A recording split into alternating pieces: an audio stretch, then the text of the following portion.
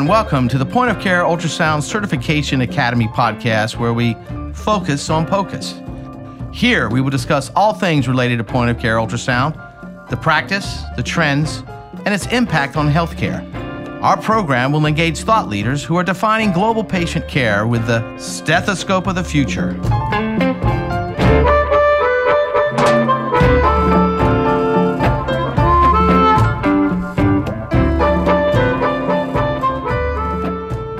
James Day here today, recording live from the Focus on POCUS studio.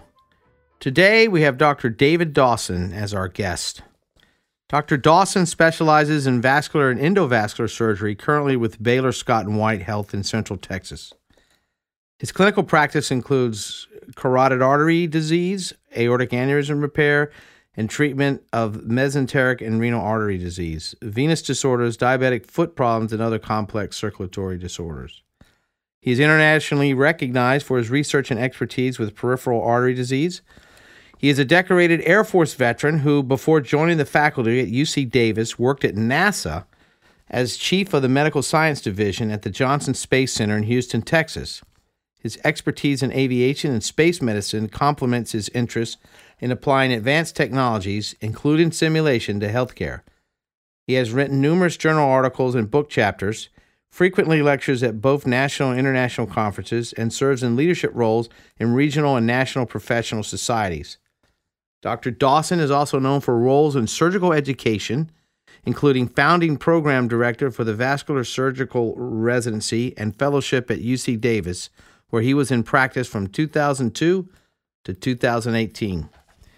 All right, Dr. Dawson, so glad to have you here today. James, it's great to be here. How is everything?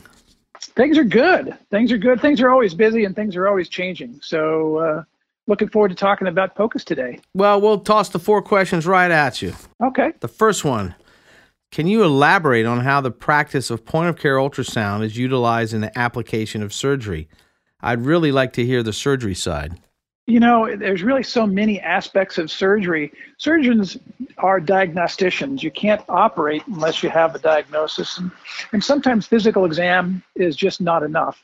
POCUS can be an extension of physical examination. Surgeons can use ultrasound in the operating room for intraoperative assessments. And we commonly use, as vascular surgeons, point-of-care ultrasound for procedural guidance. That's great. You know, I'm really interested in your tenure at the Johnson Space Center in Houston, Texas.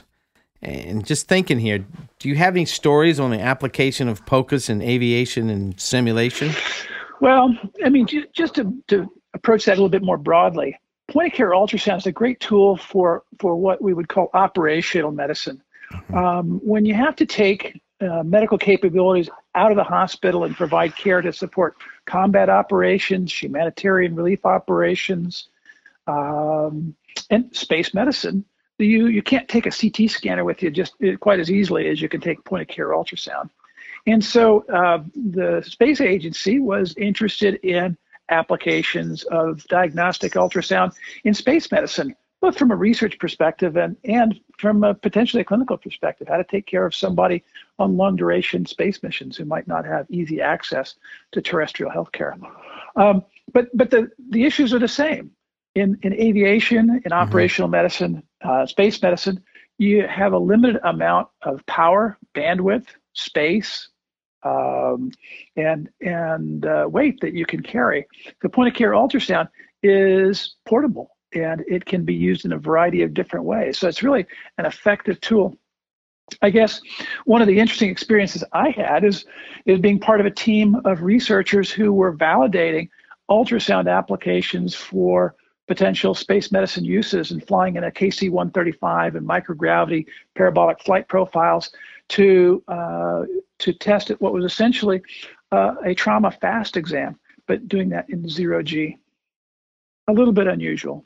Yeah, I'll say. I think I've seen pictures of astronauts using tiny ultrasound devices before. You bet.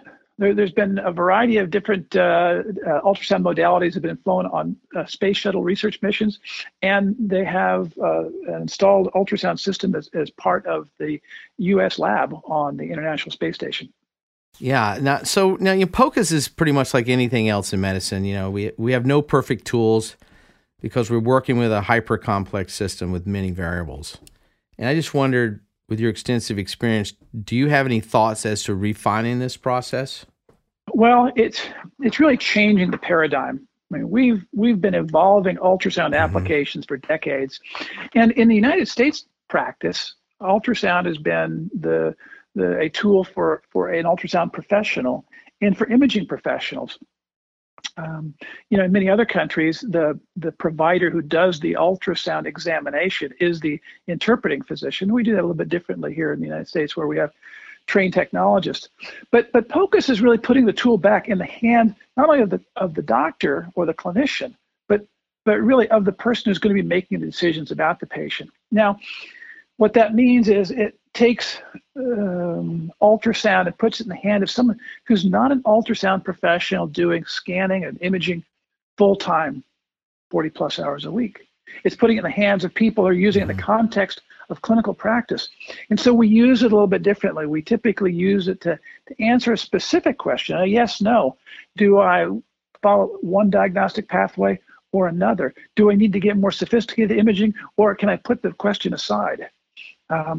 So really what we're doing with POCUS is we're changing the way we use ultrasound. And it's really having a significant impact on the practice of multiple specialists. Very good. Excellent. So another question that came to mind when you were telling that, I like the way you define that process. It looks like a clinical pathway there. But what are some of the common myths that we hear that surround the practice of point-of-care ultrasound? Well, I'm not sure there are any myths. I think there's different perspectives. This is like the blind man and the elephant, and they're each feeling and seeing, feeling and perceiving, a different part of the elephant.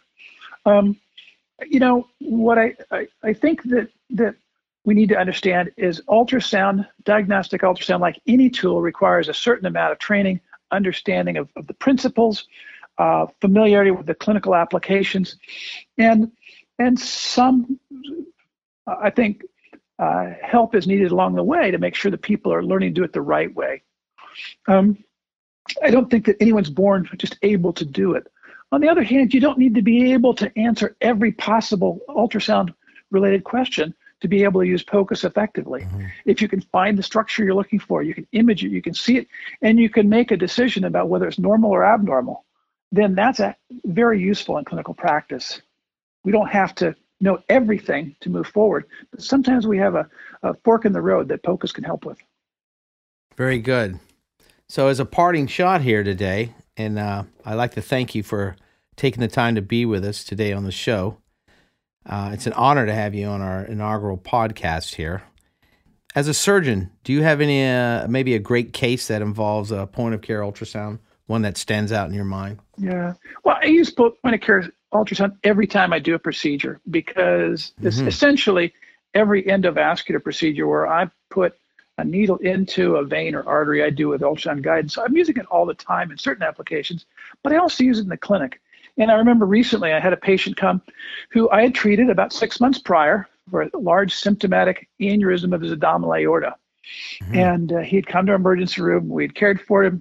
We had done the procedure without complication. He'd gone home the next day. And he came back initially for follow-up a few weeks later. And then I'm seeing him 6 months later. The reason I'm seeing him 6 months later is because the standard is to get surveillance imaging after doing an endovascular aneurysm repair, an EVAR. And this guy had insurance that made that difficult. They put up barriers, and he didn't get his CT scan scheduled. He didn't get the ultrasound scheduled. He couldn't get any imaging done prior to the visit, and he came from 2 hours away. He comes into the clinic, he's doing fine. But what I really needed to do was find out if he had an endoleak or a late complication of the endovascular aneurysm repair procedure.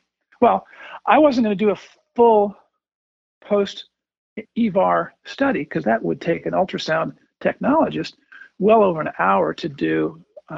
We actually block about 2 hours for those complete examinations. But because I had POCUS, I could see him, I could evaluate him, I could put the transducer on his abdomen, and I saw that the size of his aneurysm had gone from 7 to 5.5 centimeters in diameter over the 6 months since the procedure. And I knew from that fact alone that he didn't have a large endoleak or clinically significant endoleak.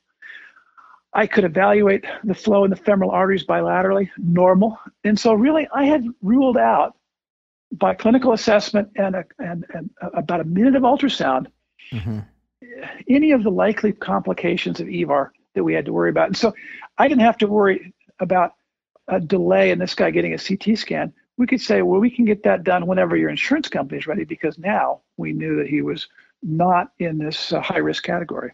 So I really took it from a situation where I might have to have him back the next week, or, something that was inconvenient for him, to something that could be scheduled electively in a fashion that the health system could accommodate. It made it a lot better for the patient. I could reassure him. I could send him out with the knowledge that he had been appropriately and effectively treated, and there really wasn't anything to worry about. He still needs long-term surveillance with imaging, but we didn't have to have him do an extra day of driving back and forth to get something taken care of right away.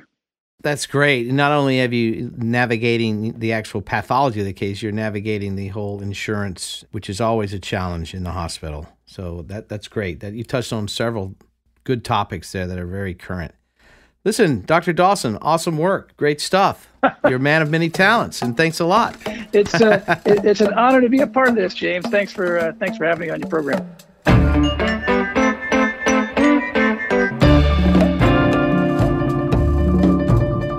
We hope you enjoyed today's podcast, Focus on POCUS. Be sure to tune in with us next week for more interviews with thought leaders that are on the forefront of global point-of-care ultrasound.